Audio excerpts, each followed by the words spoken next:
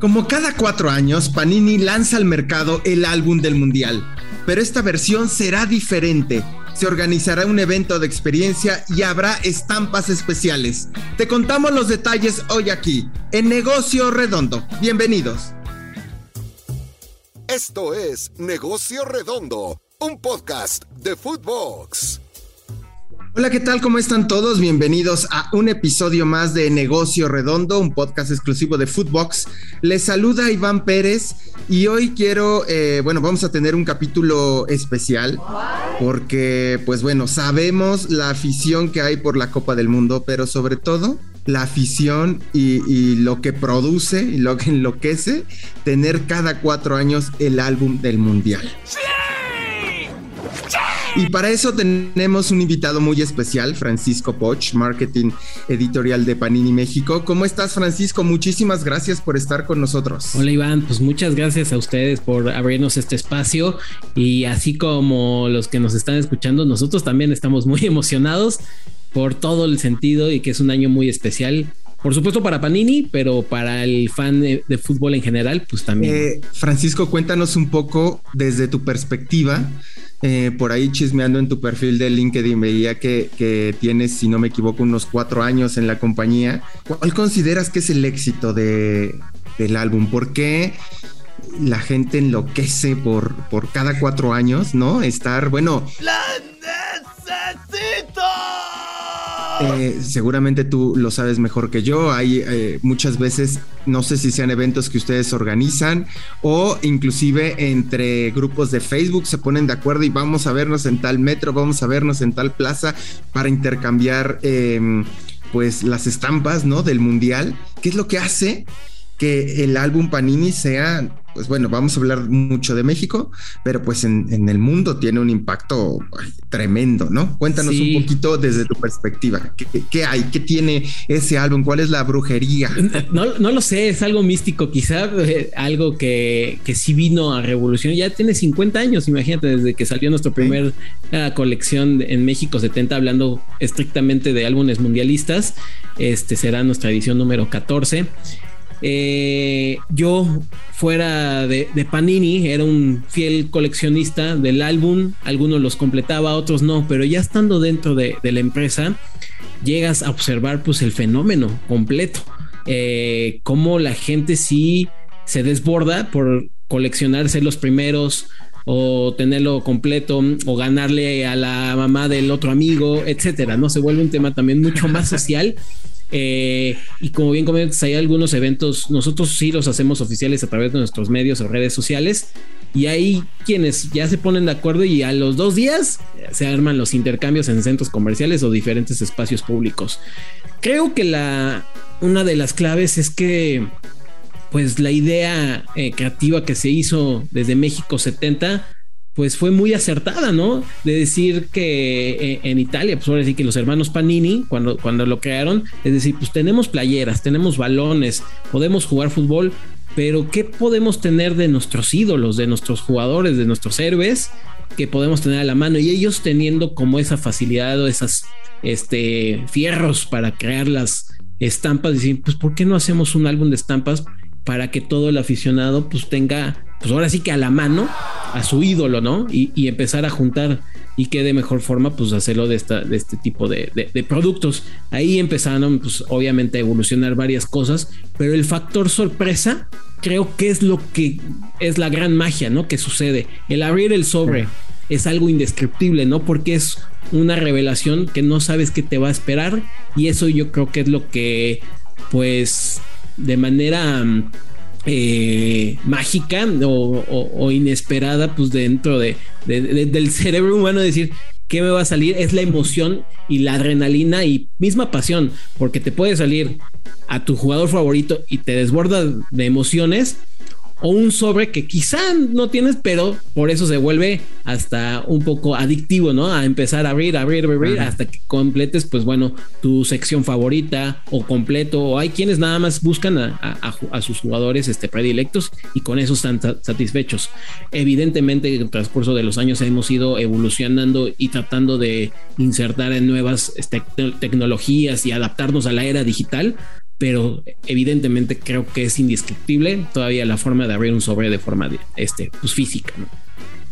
Justamente esta parte que, a ver, hoy podemos hablar en la industria del deporte de Web3 y que los NFTs, los fan tokens, estamos hablando que si OTTs, es decir, la industria está evolucionando a unos pasos enormes, ¿no? Quizá después de la pandemia se aceleró todo muchísimo, pero es increíble cómo, pues sí, ir todavía a comprar con el voceador, ¿no?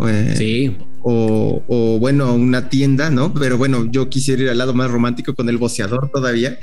¡Cállese y tome mi dinero! Ir y decirle, deme 4 sobres, ¿no? O deme 3 sobres, ¿no? Es increíble ese efecto que tiene y cómo lo entienden en la compañía, digamos, a ver, no sé si la palabra que voy a decir sea la adecuada, pero quizá todavía un poco artesanal el coleccionismo, ¿no? Cuando tienes todo el desarrollo tecnológico detrás que ya hablamos, pero sigue siendo esta parte artesanal lo que genera mucha pasión, ¿no, Francisco? Totalmente. La verdad que hemos cuidado muy bien esta tradición, creo, a lo largo de estos años que ha formado Panini, 18 ya cumpliendo aquí en México con oficinas. Como bien comentas, tenemos muchos aliados comerciales, ¿no? Pero siempre siendo fiel a quienes han estado desde un inicio con nosotros. Gran parte de ellos, por supuesto, son nuestros amigos voceadores, y quién no, también se le viene a la mente pues un sobre, ¿no? Mientras voy a la esquina y voy a comprar mi revista de fútbol, mi periódico favorito, totalmente. Ahora mismo un refresco o algo, una golosina, ¿por qué no me llevo pues también un par de sobres, ¿no? Porque claro, sé que estoy ahí ya a punto de juntar, haciendo los intercambios, o poquito a poquito, ¿no? Porque hay un tiempo considerable para llenarlo. Hemos cuidado mucho esas formas muy tradicionales, sin descuidar, te digo, la época donde estamos parados en estos momentos, pero sí, de alguna forma creemos que es una tradición muy buena en todos los sentidos, ¿no? Tanto para nuevas audiencias, pues ven como un producto interactivo que pueden conocer porque es muy didáctico, ¿no? Porque además de la información, pues la guía es hablando específicamente del mundial, pues es una guía oficial, ¿no? Del mundial. Conoces los jugadores de todos los equipos, conoces las sedes, hay información, hay datos relevantes, hay récords que tú puedes conocer, pero además pues estás haciéndolo de una manera interactiva y atractiva. Pues para el padre pues le funciona muy bien porque también lo inculcó también quizás su mismo padre, ¿no? Entonces ya hay tras generación tras generación, y también lo ven un tema de decir, bueno, entiendo que el niño está muy enfocado en la tableta, celular, en las consolas, pero esta es una parte donde también podemos reunirnos y platicar en algo que nos gusta en conjunto, ¿no? Entonces eso creo que también lo ven de alguna manera, y las mamás se involucran y los abuelos también, es decir, yo a mi nieto le voy a comprar las 5 cajas de una vez para que lo empecemos a llenar, ¿no? Y hay tanta tradición que, si bien ya hay 2 versiones, pasta suave y pasta dura, hay quienes todavía dicen, yo solamente pasta suave, ¿no? Porque así ha sido toda mi tradición, claro, y así la quiero conservar. Entonces, es un, creo, producto que funciona bien para un target infantil hasta el más grande, ¿no? Claro. Oye, Francisco, vámonos atrás del álbum, digamos, atrás de la cortina de presentación del álbum, y nos gustaría conocer un poquito de cómo es hacer un álbum del mundial, es decir, qué procesos hay, qué se tiene que ver. O sea, no creo que sea algo así como, pues ya tenemos la base y ahí va, imprímela y nada más ponle las caritas y ya está. Me imagino que es todo un proceso mucho más complejo, ¿no? Porque además engloba a todo el mundo, pues tiene que haber una estrategia global, una estrategia local. Ayúdanos a entender un poquito lo que nos puedas compartir sobre cómo se hace un álbum del mundial desde Panini. Mira, desde ahí hasta conservamos un poquito la artesanal, porque las estampas que se hacen es en Italia, ¿no? Muchos creían, ay, ¿a poco no las hacen en México? Entonces hay una fábrica especial ahí en Italia, donde está también nuestro corporativo central, y empiezan a hacer estas producciones, ¿no? Previamente, antes, pues cada oficina posicionada, pues nosotros en México, viendo con la federación, pues las imágenes de los jugadores autorizadas por la federación y demás. Se hace este concentrado y después va a diseño, ¿no? Donde Italia se encarga completamente de todo, a la par con FIFA, de hacer el álbum de estampas, ¿no? Por las autorizaciones, por el lado editorial, el contenido que va a tener dentro del álbum, si va a tener algún especial para esta edición. Por supuesto está la parte también digital, habrá un álbum digital. Entonces todos estos modificaciones, pues yo creo llevan transcursos de todo un ciclo mundialista, ¿no? Al final un año antes, pues es el mayor grueso. Para este mundial fue mucho más atípico por todo lo que conocemos, claro, de pandemia y demás, reprogramación de repechajes y todo, pues tuvimos que jugárnoslas al día a día, pero sí es un proceso muy largo en todas las áreas, ¿no? Porque después viene el tema de embarques, distribución y ya pues hasta el final que viene nosotros el tema de marketing, pues nos estamos adaptando constantemente a los movimientos que puede haber de calendarización y ya después pues presentarlo al mundo, por decirlo de alguna manera. Oye, Francisco, no sé si me puedas compartir o tengas un estimado o un porcentaje, etcétera, sobre cuántos en un año mundialista, bueno, más que en un año mundialista, por el álbum del mundial, ¿cuántos sobres se llegan a vender? No sé si me puedas compartir eso. Mira, este tipo de información no los preguntan mucho porque, oye, ¿cuántos álbumes hacen? ¿Cuántos sobres dan? ¿Cuántos a nivel global o solo en México? La realidad es un tema confidencial que no podemos tocar dentro de la empresa, pero son muchos, son muchísimos. O sea, sí hablamos de millones, ¿no? De sobres, seguro, ¿no? Obviamente. Sí, ¿no? sí. O sea, seguramente. Sí. Oye, ¿y qué tan, a ver, comparando México con otros mercados, ¿no? A lo mejor sí, sin dar específicamente cifras. O sea, ¿qué tan apasionados somos los mexicanos para el álbum del mundial comparado con otros mercados? No sé, estamos entre los primeros 5, no sé, cuéntame cómo está ese tema aquí en México. La realidad, y tú bien lo sabes y todos lo sabemos, somos muy apasionados por el fútbol. Vaya como le vaya a tu equipo, vaya como le vaya a la selección, ahí estamos presentes, ¿no? Ahí tocamos siempre las fibras y tocamos el podio, ¿no? Por decirlo de alguna manera, de estar siempre en lo más top en cuanto a afición, en cuanto a asistencia, en cuanto a compra de productos, ¿no? Merch en general, ¿no? Venta, yo creo que de jerseys, balones, etcétera, todo lo que pueda haber. La realidad no estamos fuera de esa línea. En Panini no estamos fuera de ese margen y también estamos pues entre los primeros países, ¿no? Posicionados en más venta de esta colección, ¿no? Hay muchos, o sea, podríamos sorprendernos muchos, pero hay muchos países en Europa que están peleando y que cada 4 años, la verdad que tienen muy buenos números, pero hay algunos también de Latinoamérica, sobre todo pues también por temas de población y demás. Claro, Brasil, me imagino, ¿no? Exactamente, Brasil también es un territorio muy fuerte. Hace 4 años Perú se volvió loco, fue de los primeros, pero por todos los sentidos, ¿no? Que no clasificaron el mundial después de 36 años, si no me equivoco. Y asistieron también un chorro de peruanos. Pero va un poquito de ese sentido, ¿no? Pero sí, normalmente nosotros estamos ahí pues peleando ahora sí que y compitiendo entre nosotros, entre nuestras filiales. ¿Qué será entre el 1 y el 8 más o menos ahí? Sí, exactamente. ¿Top 8? Top 8, sí. Ok, perfecto. Francisco, y cuéntanos un poco sobre esta preventa que están haciendo. Creo que nunca había hecho la compañía, bueno, al menos en México, una preventa del mundial. Y bueno, lo que yo he visto en redes sociales, ¿no? Pues ha causado un furor y la gente ya está de, pues yo me lo voy a comprar aunque me lo den el 7 de septiembre, no sé. Cuéntanos un poquito toda esta estrategia de posicionamiento, de marketing. Háblanos, ya después volveremos un poquito con otras preguntas de la compañía, de la industria, pero hablan un poquito sobre la información que tiene que saber el aficionado que quiere estar en esta preventa, cómo va a ser y tal. Cuéntanos un poquito de eso. Anota eso. Mira, es la primera vez que hacemos una preventa para el álbum mundialista. Hemos tenido preventas para otras colecciones y va un poquito en ese sentido, de ese rumbo. pues el análisis que hemos tenido con otras colecciones mismas también de fútbol, ¿no? El aficionado está ávido para tener la colección y es un tema, creo que tiene 3 puntos o 2 puntos. El primero, más sencillo, pues es el apartado, ¿no? El garantizar tu colección.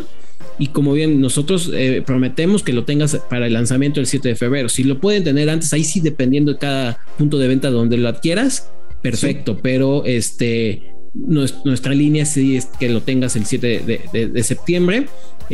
Ya apartado, considerando pues, que este es un producto de colección, entonces hay piezas siempre pues ya estimadas, asignadas de alguna manera. Si se acaba, si se agota, pues bueno, lástima. Si hay productos especiales, si está el pasta dure y el pasta exclusive, si se llega a agotar, pues bueno, perdiste la oportunidad. Y esta es la ventaja que puedes tener en la preventa, pues el apartar tu colección. Realmente hay muchos cuestionamientos que nos hacen, y creo que es vital que tengamos este tipo de espacios para decir que hay sorpresas. Evidentemente nosotros pensamos en hacer algo un poquito más allá del beneficio que tengas de hacer la preventa, ¿no? Además del apartado del producto. Creemos que estos coleccionistas tan enamorados de nuestra marca y tan fieles tengan algo más, ¿no? Porque creo que ya el consumidor busca ese plus, ¿no? Ya no quiere pues, solamente que la marca te diga compra, compra, porque está muy bonito. Quiere disfrutar un extra que la marca le ofrezca, y eso es lo que estamos haciendo, ¿no? Lo que vamos a tener es que tengan el beneficio de apartar una fecha para una experiencia que vamos a tener durante 3 meses, y esta experiencia es realmente sorprendente. Va a ser un venue dentro de la Ciudad de México, donde habrá pues un recorrido de nostalgia durante todos los mundiales que Panini ha estado presente. Habrá muchas actividades dinámicas, actividades físicas, digitales. Habrá el tema para sacarte tu My Panini, estampa personalizada. El tema de intercambios ahí va a estar fuertísimo. Cuando sea el mundial vas a poder disfrutar ahí los partidos. O sea, es un espacio para toda la familia, para los amigos, para quien quiera asistir, todas las edades, y que se lleve muy buen grato sabor de boca. Ahora sí que construir una historia de colección es lo que estamos tratando de llevar, porque pues si ya tienes tu colección, ya la adquiriste y dices, pues qué más, pues ya tengo este plus agregado de tener la experiencia de ir cuando yo quiera, porque es la ventaja de la preventa, es que tú puedes elegir la fecha y horario donde quieras asistir. Perfecto. Bueno, y además pasan, digamos, de ambas son experiencias reales, ¿no? El coleccionar, ir y comprar, pero ya es pasar de algo mucho más de fan engagement, ¿no? Es decir, ya voy a un evento donde puedo, desde el tema de, como por lo que yo entendí, un tipo museo, un recorrido, ¿no? Un tipo así. Exacto, y convivir, y seguramente habrá ahí otras activaciones. Me parece que la compañía da ese otro paso, ¿no? Ya estaremos revelando poco a poco información a partir de esta semana y durante toda la preventa que inicia el 1 de agosto. Pero van a ver que es algo muy atractivo, agradable, y queríamos brindar que es una experiencia súper disfrutable en todos los sentidos, ¿no? Desde cómo te registras, que sean pasos muy sencillos, desde cómo llegar al lugar, que es un lugar súper pues bien céntrico, fácil de acceso a nivel de transporte público, a nivel de automóvil, Uber, etcétera.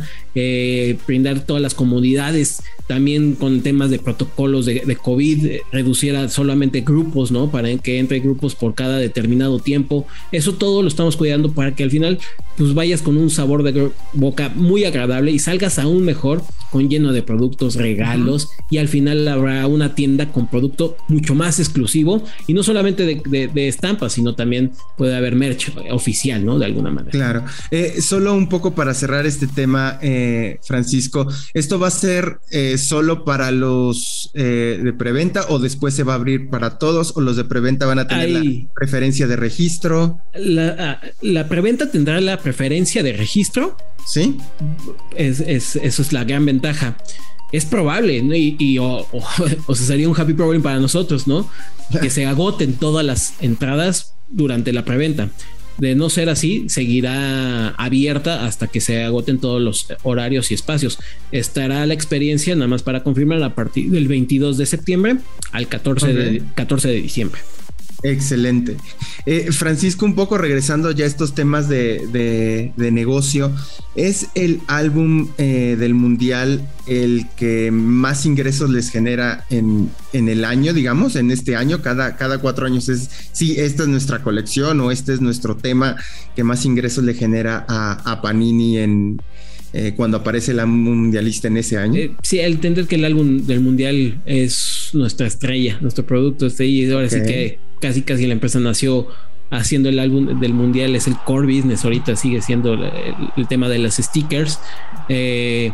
Normalmente al año tenemos 30 colecciones si no hay mundial, que son de abajo de nuestras licencias, que por fortuna creo tenemos las mejores licencias del mundo de entretenimiento y deportivas, y en año mundialista se reducen a entre 25 colecciones al año por darle la importancia, ¿no? que genera esta colección.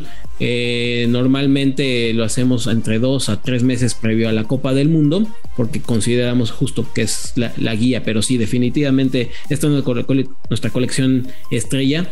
Pero pues después siempre nos comentan pues qué hacen los otros 3 años y demás. La verdad que tenemos un fondo gigantesco, tenemos esta división de colecciones que son stickers, trading cards, pero tenemos otras 4 más, ¿no? Una de revistas infantiles que están increíbles. Sí. Tenemos cómics de títulos súper conocidos como The Boys, Stranger Things.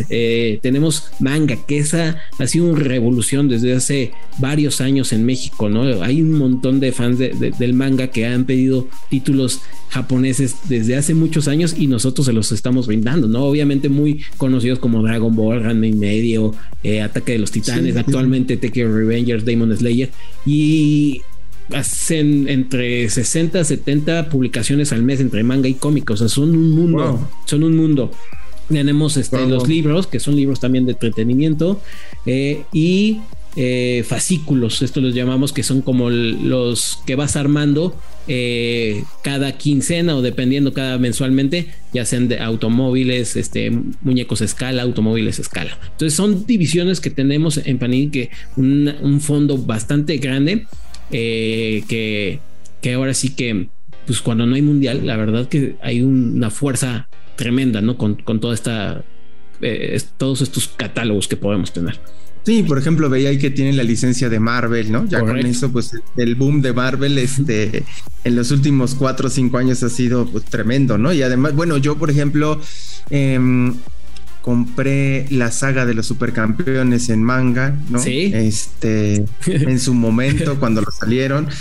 Las figuras y tal, o sea, es decir, tienen todo ahí una cosa para desfalcarnos totalmente, o sea, lo digo en broma. Obviamente lo digo en broma, la realidad, pero sí. Creo en tema manga, por fortuna los estudios japoneses han tenido mucha confianza con Panini México. Normalmente los estudios japoneses reparten, ¿no?, el juego en cada territorio a diferentes editoriales, pero Panini México apostó por manga y entonces por eso es la confianza. Pero tú dices, pues además de licencias en colecciones tenemos pues todo el fondo de Disney, que es Star Wars, que es Marvel, es todo. Tenemos NFL, tenemos NBA, tenemos también, ¿no? La Liga, tenemos Premier League, tenemos Universal, Warner Brothers, etcétera, ¿no? Un montón de licencias muy atractivas para todo público. Francisco, para ir cerrando, cuéntame un poco sobre cuál es la visión de la compañía a mediano y largo plazo, y me regreso a mi primera pregunta, porque no sé si han explorado o ha pensado la compañía en temas, por ejemplo, de fan tokens, de NFTs. Sé que tienen sus tarjetas digitales, inclusive tienen esta división de Adrenaline XL, ¿no? Que también van a lanzar sus tarjetas de la Copa del Mundo ahí con ellos, y que es algo que ya tienen varios años. Pero cuéntame sobre estas nuevas tendencias que han explorado, lo que me puedas compartir, porque de alguna manera ya tú bien lo decías, o sea, creo que la nostalgia es súper importante para nosotros, y así como abuelos o padres, ¿no? Porque yo creo que ya hasta abuelos enseñaron a sus hijos y sus hijos a los suyos, ¿no? A la siguiente generación a ir, comprar, despegar, abrir el sobre. También es cierto que las tendencias van hacia esa totalmente experiencia digital. ¿Qué han pensado la compañía? ¿Qué ha pensado Panini México? ¿Cómo ven el futuro a mediano y largo plazo? Mira, Te soy súper sincero, nosotros ya estamos con eso. Entendemos que mucha de la tendencia, como bien mencionas, pues está ahí. Y siendo una empresa pues tan de colección, no podemos quedarnos apartados, ¿no? de esas nuevas creaciones.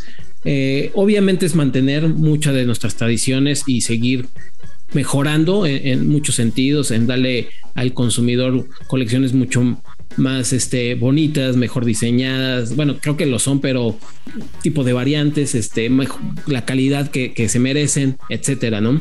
Está el tema de trading cards, ¿no? Poco a poco sabemos que en Estados Unidos hay una gran tradición por trading cards, y en México hay algunos grupos donde se desbordan, y estamos tratando de traerlos y fomentarlos, ¿no? Con colecciones híbridas. Ya no los stickers vienen con tarjetas. Bien comentas, tenemos una colección de Adrenaline que son simplemente trading card games. No solamente son tarjetas de colección, sino puedes jugar a través de ellas de manera física, o no escaneas, las conviertes en digital con un código y puedes jugar con participantes de todo el mundo, ¿no? Una especie de Ultimate Game a través de tarjetas en una aplicación especial.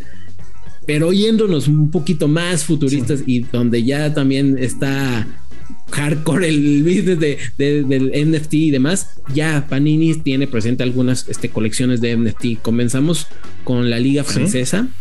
Es una liga que se está apostando. En México podrías adquirirla. Hicimos ahí una pequeña comunicación. Evidentemente en Europa tiene una revolución mucho más fuerte, pero pues bueno, son jugadores desde creo la llegada de Messi, pues voltearon mucho las miradas hacia Francia y sobre todo el París. En Estados Unidos Panini América está desarrollando mucho NFT también, ya, sobre todo con licencias de NFL. Y en México en específico aún no estamos tan en desarrollo, pero es probable, ¿no? Que ya la empresa en general y global pues esté pensando, ¿no? En hacer algo estratégico. Si ya contamos con unas licencias muy fuertes como puede ser FIFA, pues no descartaría, ¿no? Que en un futuro empecemos a tener este tipo de variantes y de colecciones. Francisco, un último comentario que quieras hacer, a lo mejor un mensaje a todos los fans de Panini, algo que por ahí le quieras compartir a la audiencia y que por ahí no te haya preguntado. Adelante. Pues no, agradecerte, por supuesto, en el espacio. Creo que hablamos en detalles generales. Esperen la colección, vienen muchas sorpresas. Va a cambiar muchas cosas, pero creo que todo para mejorar. Recordar que pues, son 670 estampas en total. Vienen los famosos hologramas de los escudos de fútbol, de los equipos, de las selecciones. Y vienen otras tarjetas mucho más especiales.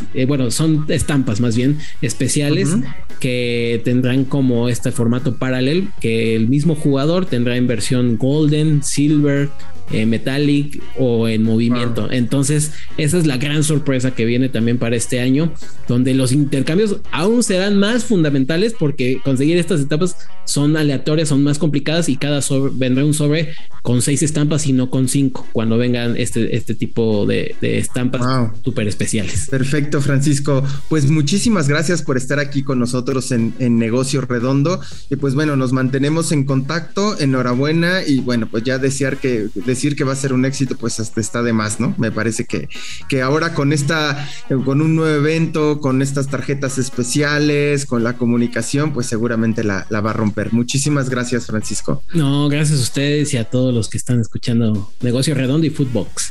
Gracias, hasta luego. Esto fue Negocio Redondo con Iván el Mr. Pérez, exclusivo de Footbox.